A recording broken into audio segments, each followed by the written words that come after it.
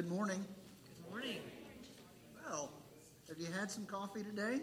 You're a lively bunch. It's good to see you on this Sunday morning. You don't have to be a coffee drinker in order to be lively on a Sunday morning.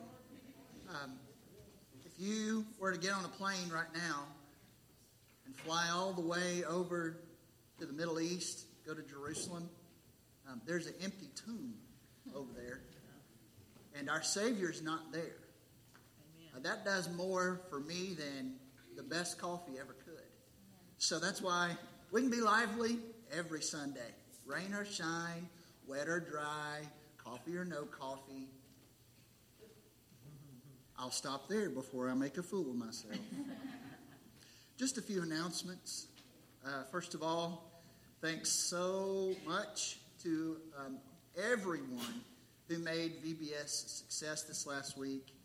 We averaged around 30-ish kids and adults, 30-ish kids, 30-ish adults each night, and so it was a good week. Thankful so much for our VBS teams, Callie Broyles, Kayla Forehand, and Carrie Owen, who was our director. So it was a good week, and just thanks to our church for being the kind of church that wants to have this kind of outreach to our community. Next Sunday night is our monthly business meeting, and the agenda is posted on the bulletin board in the foyer. If you need to get something on the agenda, make sure you talk to me by Wednesday.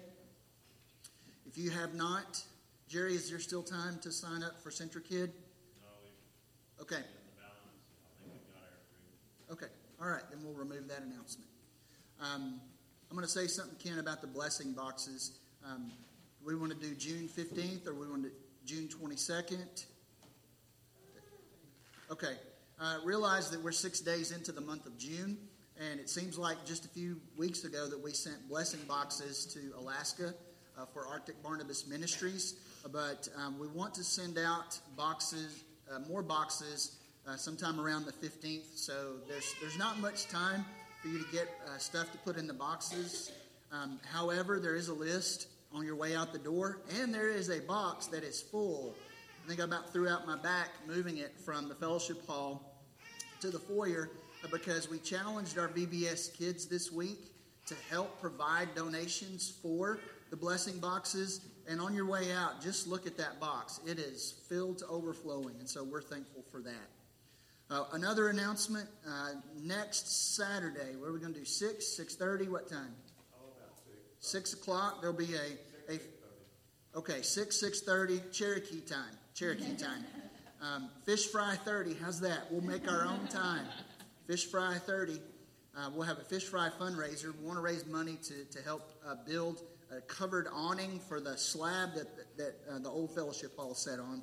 So if you have any questions about what you might want to bring, you can talk to the guys. They've done this umpteen times. Finally, I want to say thank you on behalf of my family. Thank you so much for your generosity over the last 2 Sundays. We really appreciate how you always think about us and meet our needs. Any other announcements before we have a call to worship?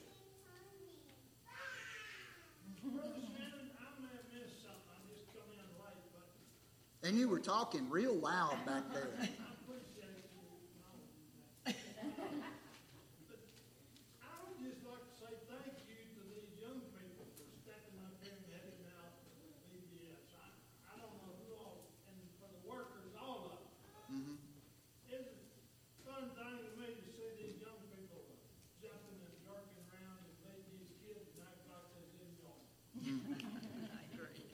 Well, I think they enjoyed it. The ones I talked to said they enjoyed it. Anything else?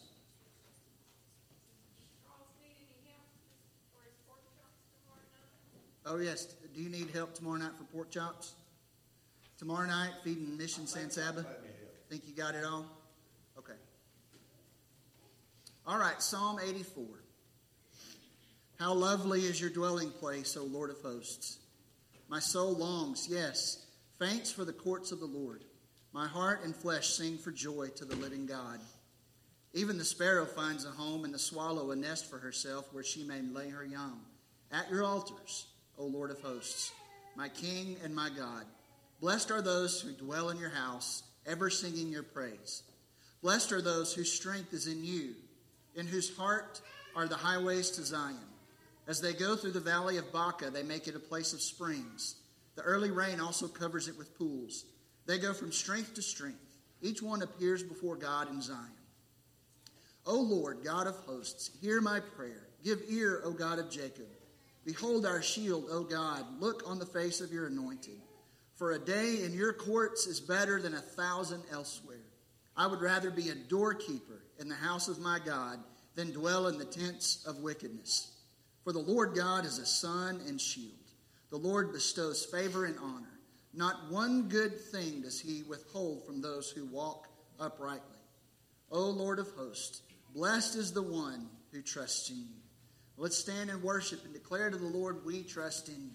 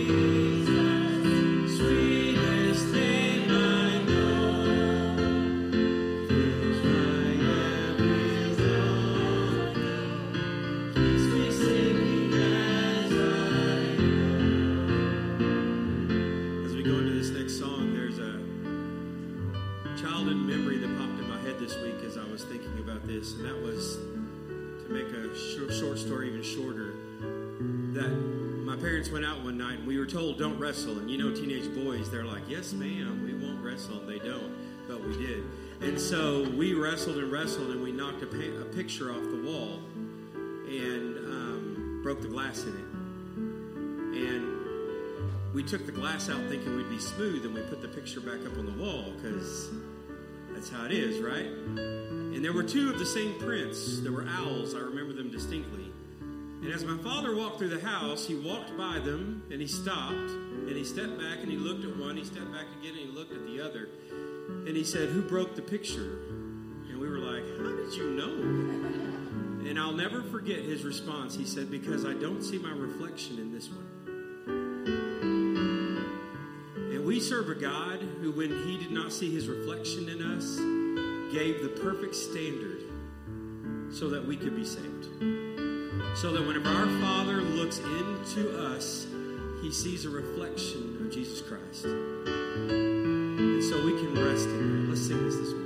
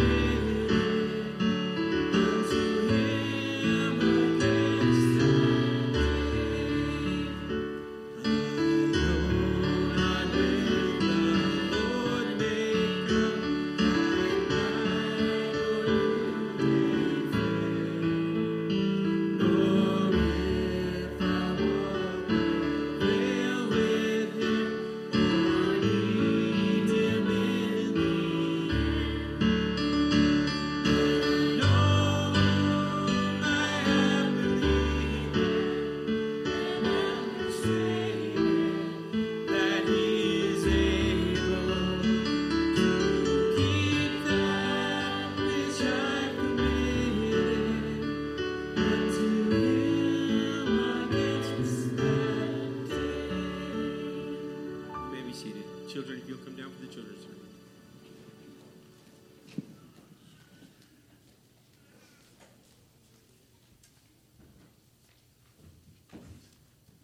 Good morning.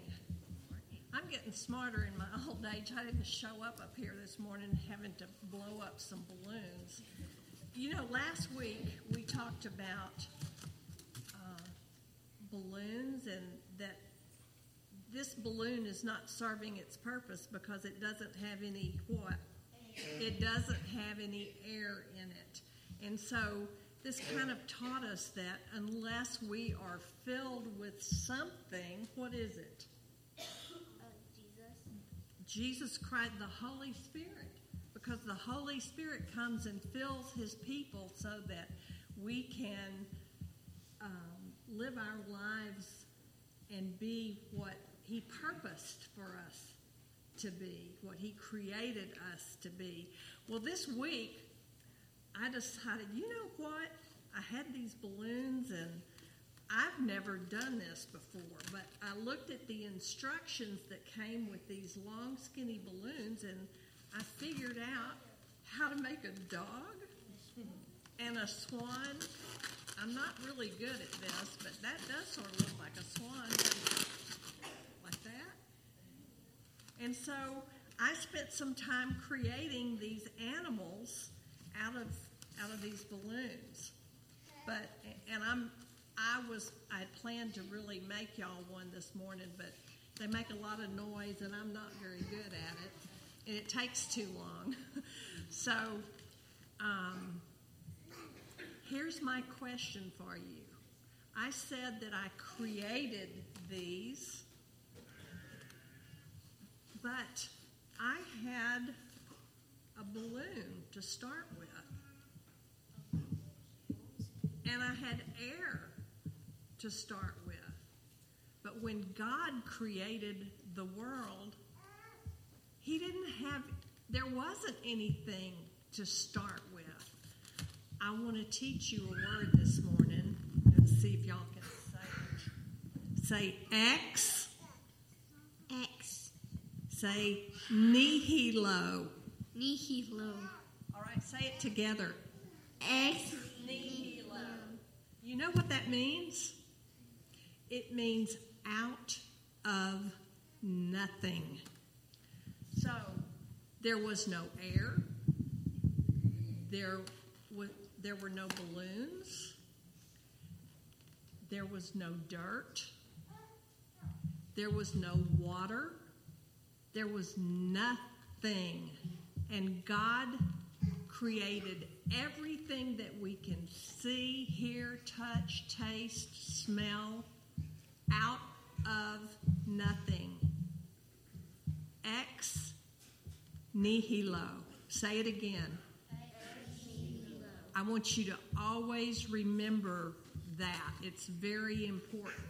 We can create things, create something out of something, but only God can create ex nihilo, out of nothing.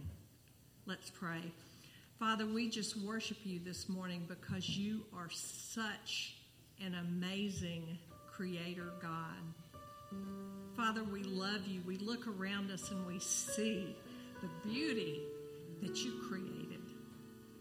And Father, we are made in your image, Lord, and we can take some of the things that you've made and create other things, but only you can create ex nihilo, out of nothing. And Father, we praise you. In Jesus' name, amen.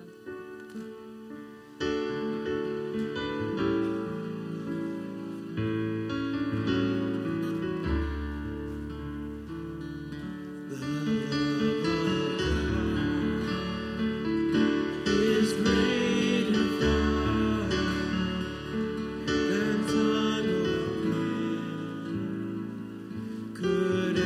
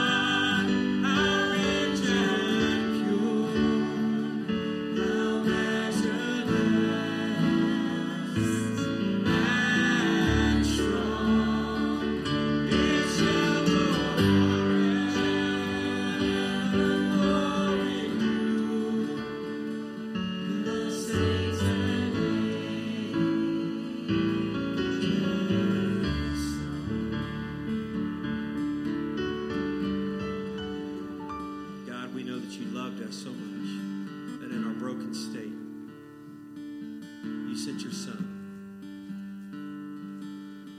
Not just to sacrifice his blood, but to live among us. So that we have a Savior who understands our pains.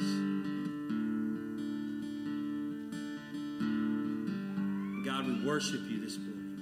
And we cry out to you that we need you, Father. We need you. And for anyone here who believes they don't need you, God, break their hearts for the sin in their lives. Break my heart for the sin of my life, God. Because I need you.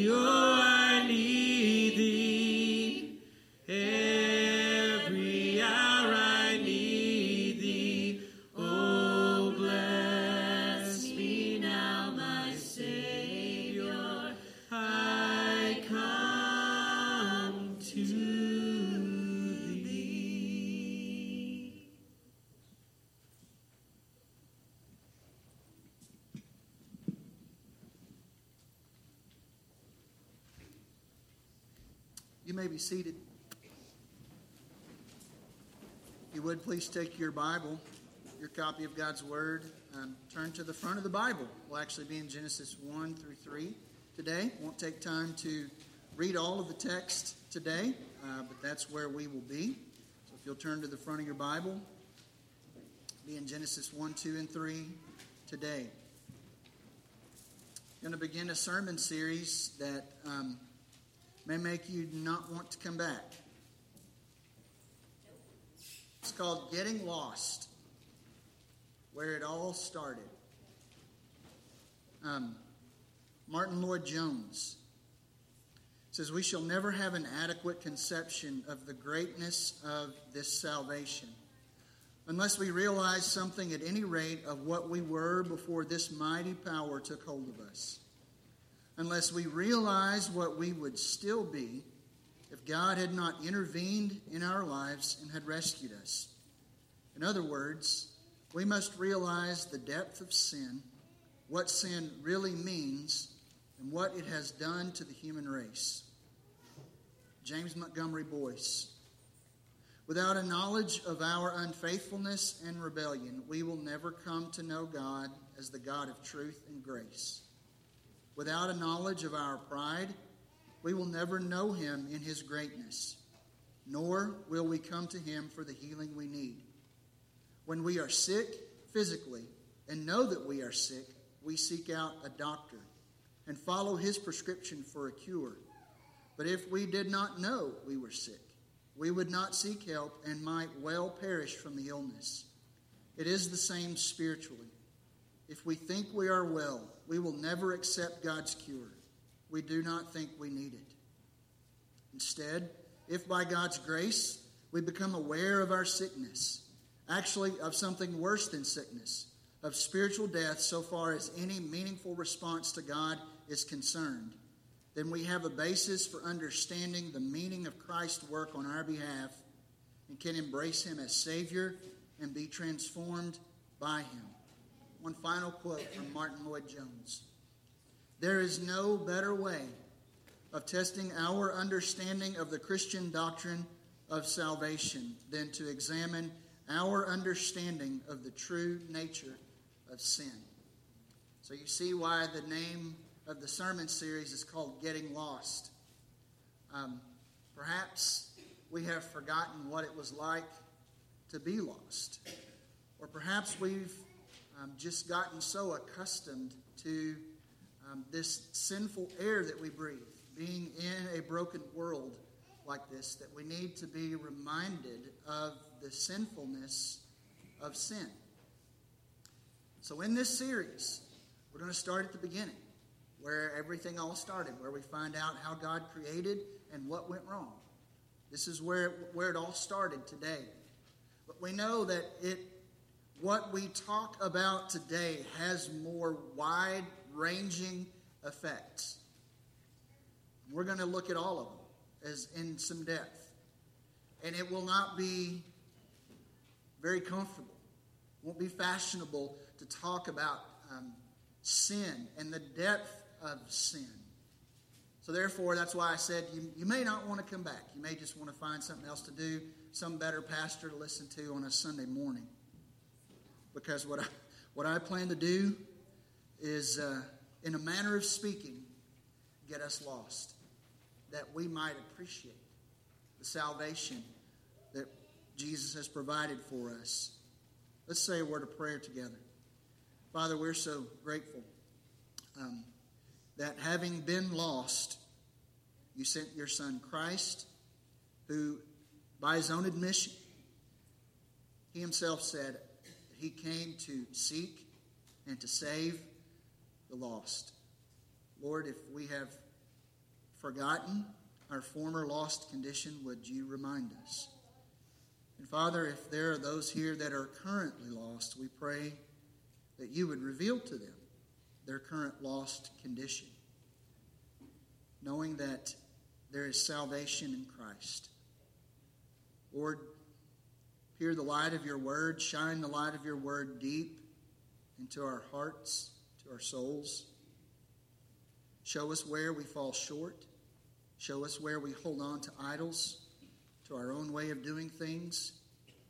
Show us where this story still interacts with us. Prayed in Jesus' name. Amen. Well, I'm going to give you 9 points this morning, 9 or 10, and they all won't be long. I've told you that joke before about a Puritan pastor who preached a 25-point sermon on Sunday morning, and it was like 2.5 hours long, and he came back that night and he said, tonight's sermon will be completely pointless because he ran really long. That won't happen today. I just think that we can consolidate, can kind of coalesce all the teachings of this particular text, especially as it relates to where it all started, where it all went wrong. We can coalesce them under these particular headings. And again, they won't all be terribly long. But the first one I think we're very familiar with. First of all, that we were created by God. Adam and Eve were created by God personally. As you read in the first part of Genesis chapter 1, we're made aware that God spoke into existence all that we see. 6 days, God spoke it into existence, ex nihilo, out of nothing. He spoke it into existence. There was creation.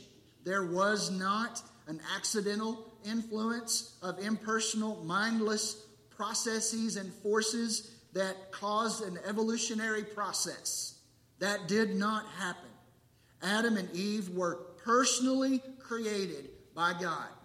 No one creates themselves. We are created by God, not by ourselves, nor can we sustain ourselves. Apart from God, we would be little more than lifeless dust. We continue to exist only through God. You see in chapter 1, verse 26, God says, or Moses writes, "Then God said, let us make man in our image after our likeness." Not let there be, like he said with the rest of creation. He said, let us make. And so in chapter 2, verse 7, we find out that God formed Adam, the man, out of dust. And then in that same verse, we find out that God breathed the life, the spirit of life, into the man. God didn't say, let there be. God got his hands dirty. He personally made Adam. And then he brought the animals by and discovered that there was no suitable helper for Adam. And so he took a rib from Adam. And then he fashioned that rib into a woman. And so we find that God says, let us make in our image. God created people personally. When God says that when the phrase is used in verses 26 and 27, in our image, notice in comparison to how God created the plants and the animals, he would often say, after their kind. But with humanity, he said, in our image. This speaks about the personhood of humanity, that we are created in God's image. We have personality.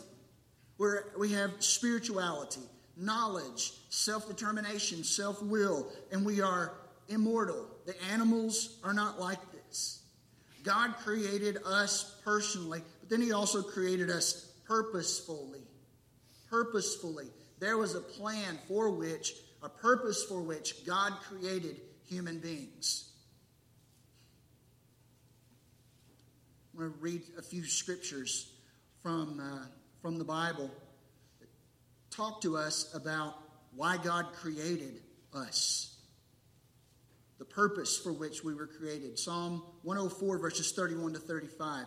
May the glory of the Lord endure forever. May the Lord rejoice in his works. And if you remember how Hebrew poetry, one line rhymes with another, or one line helps to inform the other. And so we see in the first part of verse 31, may the glory of the Lord endure forever. How will that happen? By the Lord rejoicing in his works. In other words, we were created for God's glory, that he might rejoice in his works. Verse 32 says, who looks on the earth and it trembles, who touches the mountains and they smoke. Verse 33, I will sing to the Lord as long as I live. I will sing praise to my God while I have my being. God receives praise from humans who exist for him. He says in verse 34, may my meditation be pleasing to him, for I rejoice in the Lord. God wants to be the joy of all humanity. And then in verse 35, the psalmist says, let sinners be consumed from the earth. and let the wicked be no more. He imagines God having for himself a world where creation, all of it, exists only for him. Romans 11:36. For from him and through him and to him are all things. To him be glory forever. Colossians 1:16. For by him all things were created, in heaven and on earth, visible and invisible, whether thrones or dominions or rulers or authorities, all were created through him and for him. We were not only created by God, we were created for God. That is why we exist. And the passage tells us why we exist: for him purposefully to rule. Verse 28 of chapter 1 says, and God blessed them. This is after he created Adam and Eve. And God said to them, be fruitful and multiply and fill the earth and subdue it and have dominion over the fish of the sea and over the birds of the heavens and over every living thing that moves on the earth. Adam and Eve were created to rule on God's behalf, under God's rule. God rules all things, but God gave them a space where they could rule, not on their own, but as a part of God's rule of the earth. And how is it that they were supposed to rule? The Bible tells us. Chapter 33 of Psalms, verse 6 through 9 says, by the word of the Lord the heavens were made, and by the breath of his mouth all their hosts. He gathers the waters of the sea as a heap. He puts the deeps in the storehouse. Let all the earth fear the Lord. Let all the inhabitants of the world stand in awe for him. For he spoke and it came to be. He commanded and it stood firm. Adam and Eve were to honor God, be reverent to God in how they ruled. Psalm 95:6. O come, let us worship and bow down. Let us kneel before the Lord our Maker. They were to rule out of worship of God. Psalm 100, 2 through 4. Serve the Lord with gladness. Come into his presence with singing. Know that the Lord, he is God. It is he who made us. We are his. We are his people and the sheep of his pasture. Enter his gates with thanksgiving, his courts with praise. Give thanks to him. Bless his name. We are God's servants. Adam and Eve were to rule out of service to God. Mark 12:30, and you shall love the Lord your God with all your heart, and with all your soul, with all your mind, with all your strength. They were to rule out of love for God. 1 Corinthians 10:31, so whether you eat or drink or whatever you do, do all to the glory of God. They were to rule for the glory and honor of God. They were created purposefully to rule, but it is all supposed to flow up, to roll up into the glory and praise and worship and reverence and awe of God. That's why they were created. That was their purpose. But they were also created for relationship. Chapter 3, verse 8, after they have already eaten the fruit and they have fallen from grace or fallen in the garden due to sin. Verse 8 says, and they heard the sound of the Lord God walking in the garden in the cool of the day. God would go and spend time with his creatures. God did not need to make them out of any sense of loneliness. He wanted to share himself with them. And so he did. He went and spent time with them. So Adam and Eve, also us, were created by God. We're created for God.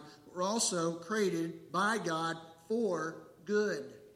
You notice in the text, and over in chapter 1, it says, and God saw it was good, it was good, it was good. And then on day 6, after Adam and Eve have been created, the pinnacle of his creation, and he has established his rule through them, he says it was very good.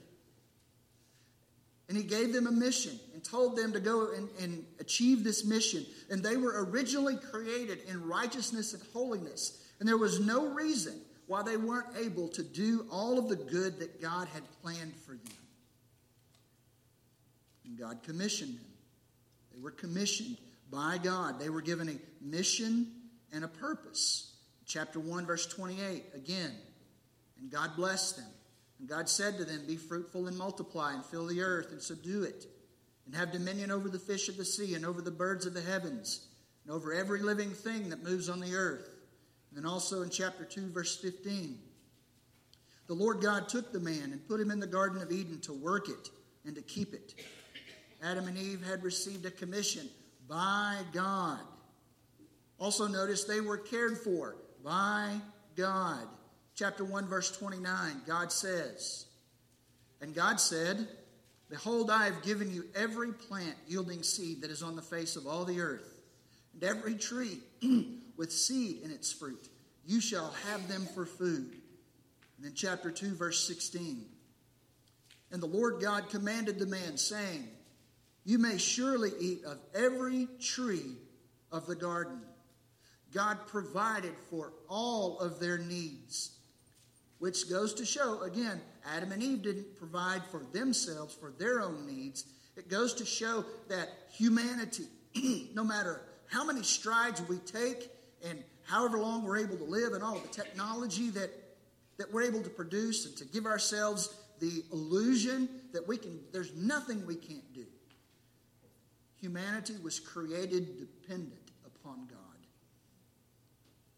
Adam and Eve were commanded by God. Don't eat the fruit of the tree of the knowledge of good and evil. Chapter 2, verse 16. "And the Lord God commanded the man, saying, You shall surely eat of every tree of the garden, but of the tree of the knowledge of good and evil you shall not eat." That's the only command that God gave. Remember, God provided for all of their needs. You can eat of any tree in the garden. I've given you every plant for food. I command you not to eat of this. And God cautioned them. They were cautioned by God about the severe consequences of disobedience. Chapter 2, verse 17, after he says, "But of the tree of the knowledge of good and evil you shall not eat," he cautions them against disobedience, telling them that the consequences will be severe if they do. "For in the day that you eat of it, you will surely die."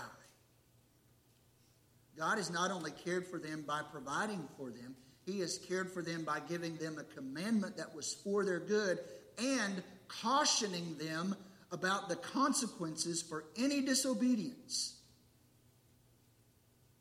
If you read chapters 1 and 2, you will see, "And God said," and God, God, God, God, God, God, God, over and over and over. That should not escape us at all. That God is the one who created it all. It's for His glory. It is about Him. All things come from Him and through Him and to Him.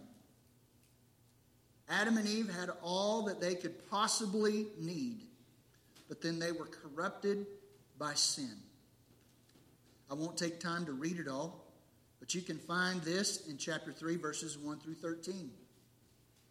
The serpent, in Revelation described as Satan, the serpent of old, came to Eve and basically told her, and again, I'm not taking the time to read this morning. He basically told her, God isn't all that He seems to you. Notice what he says to her in verse 1 of chapter 3. He said to the woman, "Did God actually say, 'You shall not eat of any tree in the garden'?" And the woman said to the serpent, "We may eat of the fruit of the trees in the garden, but God said, 'You shall not eat of the fruit of the tree that is in the midst of the garden, neither shall you touch it, lest you die.' But the serpent said to the woman, 'You will not surely die. For God knows that when you eat of it, your eyes will be opened, and you will be like God, knowing good and evil.'"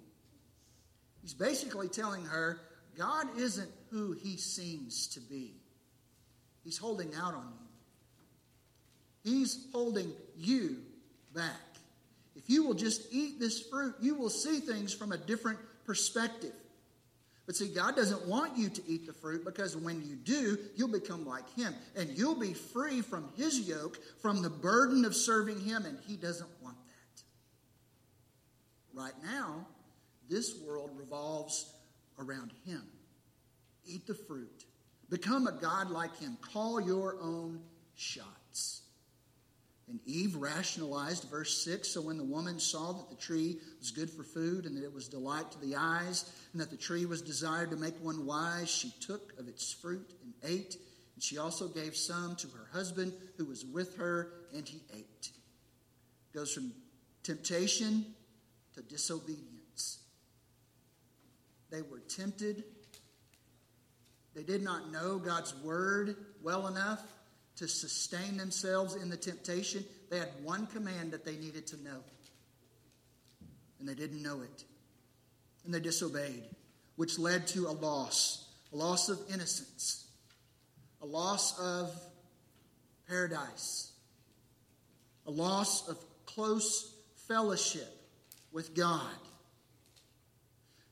And so God, being the good God that he is, he confronts Adam and Eve. They're corrupted by sin, but then they're confronted by God. God questions them. Verse 9, after he goes and he's walking through the garden, the man and his wife hide themselves from the presence of the Lord. Verse 9, but the Lord God called to the man and said, where are you? And he said, I heard the sound of you in the garden, and I was afraid, because I was naked and I hid myself. He said, who told you that you were naked? Have you eaten of the tree of which I commanded you not to eat? The man said, the woman whom you gave to be with me, she gave me the fruit of the tree, and I ate. Then the Lord God said to the woman, what is this that you have done? The woman said, the serpent deceived me, and I ate. God does not take sin lightly. It moves from confrontation to curse. They are cursed by God. God curses the serpent and Adam and Eve. Again, won't take the time to read this, but if you read these curses, you will find an explanation for why the world is in the broken state in which it currently is, and as it has been since the fall happened thousands of years ago. Then God cast them out. They were cast out by God. God sent Adam and Eve out of the garden. There's some kindness here in the Lord. Verse 22, chapter 3, then the Lord God said, behold, the man has become like one of us in knowing good and evil. Now, lest he reach out his hand and take also of the tree of life and eat and live forever. Therefore, the Lord God sent him out of the Garden of Eden to work the ground from which he was taken. He drove out the man. And at the east of the Garden of Eden, he placed the cherubim and a flaming sword that turned every way to guard the way to the tree of life. You see the kindness of God there. Had they taken hold of the tree of life, the fruit, and eaten it, they would have been in an irredeemable condition. Instead, he drove them out. And again, here in this text, and I didn't bring it up, there is a promise that God would do something to rectify the situation, to redeem those who are currently irredeemable. We've heard this story before, have we not? We have. We know it well. But there's a danger here for us. And it's because we know it. It's because we've read it before. We know it so well because that's where oftentimes we start our Bible reading at the beginning of the year until we reach Leviticus, and then, man, Leviticus is hard, or Numbers. We've read it so many times. We know it so well that it has no effect on us. It's just an explanation of how the world was created and how Adam and Eve messed it all up. We'll fail to see the high-handed rebellion against the King of Glory. We won't feel the loss and the shame and the heartbreak. We'll learn nothing, we'll feel nothing, and we'll change nothing. We'll continue to create our own Eden, one that reveres me and worships me and serves me and loves me and glorifies me and honors me. And we will put God out of it for daring to infringe on our happiness by wanting to be center stage. We won't put him too far out of Eden. After all, he's useful to us. Should the idols who serve us, who help us build our own Eden, have their heads and hands and feet cut off, we'll humble ourselves and pray and seek his face and turn from our wicked ways. that God might do something so that we can set them back up again. We'll continue to listen to the serpent and gorge ourselves on rotting fruit that cannot deliver on its promises and cannot satisfy. While pursuing our best life now, we will actively participate in the ongoing rebellion. And we will do so while covered with the wilting fig leaves of morality, external religion, theological correctness. Convinced of our own righteousness because we've been so blessed, while the world God created screams his praise and declares his glory. I know all of that sounds harsh, but I think we know this story so well that we fail to let the gravity of the story weigh on us. We know about Christ. Let me tell you why I believe a sermon series like this is necessary. I know that our country right now, we pray for revival. We pray for repentance to take place in our land. We pray for revival here in our church, that repentance may take place here in our church. But I think if we have a shallow understanding of sin, we'll have a shallow understanding of repentance. So as we let the Scriptures pull back the layers, calluses on our heart, and we begin to see things there that we wish was not there. We won't stop there. In the second half of the summer, what I plan to do, or when I'm done with this particular part of the series, is we're going to talk about the glorious gospel. And when we have a deeper understanding of the depths of sin, the gospel seems so much more beautiful to us. And perhaps, just perhaps, having been convicted of our sin and repented, deep repentance, and seen the glorious gospel, we'll be able to speak clearly to the world about sin and repentance and the gospel, that they might hear it, believe it as we believe it, repent of their sins, and experience a glorious awakening. Father, we are grateful to know that in the beginning you created the heaven and earth, you created Adam and Eve, you created ex nihilo, you created personally and purposefully, you created us for a reason, you gave us a mission. But Lord, we see the depths of depravity in our world. We were honest, I think, even in our own lives, we might say, that section of Romans where Paul says the things that I know I should do, I don't. The things that I know I'm not supposed to do, those are the things that I do. We were honest about those things. Instead of perhaps hiding them and pushing them away, we bring them to you. We might see them for what they are, see you for who you are. We might receive healing, forgiveness. You might take us further in our faith than we ever thought possible. Lord, I can imagine here right now there may be a resistance to spending all this time talking about the depth of our sin. And Lord, I get that. I think that there's probably something that I'd just rather stay home. We're reminded in the text this morning of your kindness and your goodness in the midst of something very ugly. Help us to trust that as your word lays open the depths of sin and perhaps exposes it in our hearts, that you're doing us a kindness, that you have a purpose in it all, that Christ might be glorified. We pray it in his name. Amen. Let's stand. We're going to sing, Come Ye Sinners, Poor and Needy. Should the Holy Spirit have spoken to you this morning about your need for Christ, there's time this morning right now for you to come experience the healing, the forgiveness, the grace of the Lord Jesus Christ as we all sing together.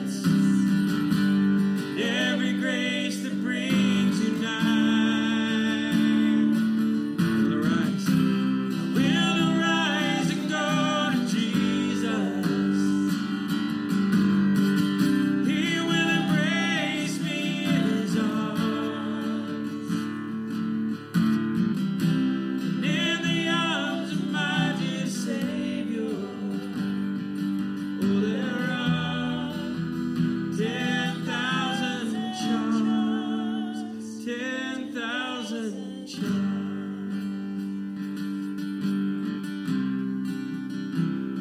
Be seated. I want to say one thing very briefly. We sang in that song, "In the arms of my dear Savior, there are 10,000 charms." Do you know what keeps us from experiencing and really believing in our heart of hearts, deep within our soul, that that is absolutely true? That in the arms of Jesus, there are 10,000 charms. It's the charms that we find outside of him, and we think they're better and more great than he is. That's it.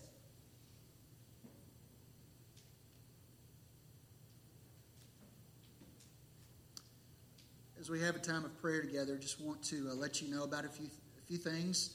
My mother-in-law, Stephanie's mom, has contracted cancer. She's going to start treatment here next week, right? She's got a port in. So, family's fighting, but we need your prayers. Deacons, my brain stopped working. You probably thought that before the sermon started, but who am I forgetting on we need to pray for? Kay Clancy. Yes, Kay is not doing well. She's in a hospital in Houston. Sue, you have any update on Kay? No change. So she's intubated and sedated. So not. Yes, the pneumonia that she has is not getting any better. Anybody else we need to pray for? Anybody else on our list that we need to update? We do have a praise. John has put up with Mary Catherine for 50 years. Amen. Did I say that right? Okay.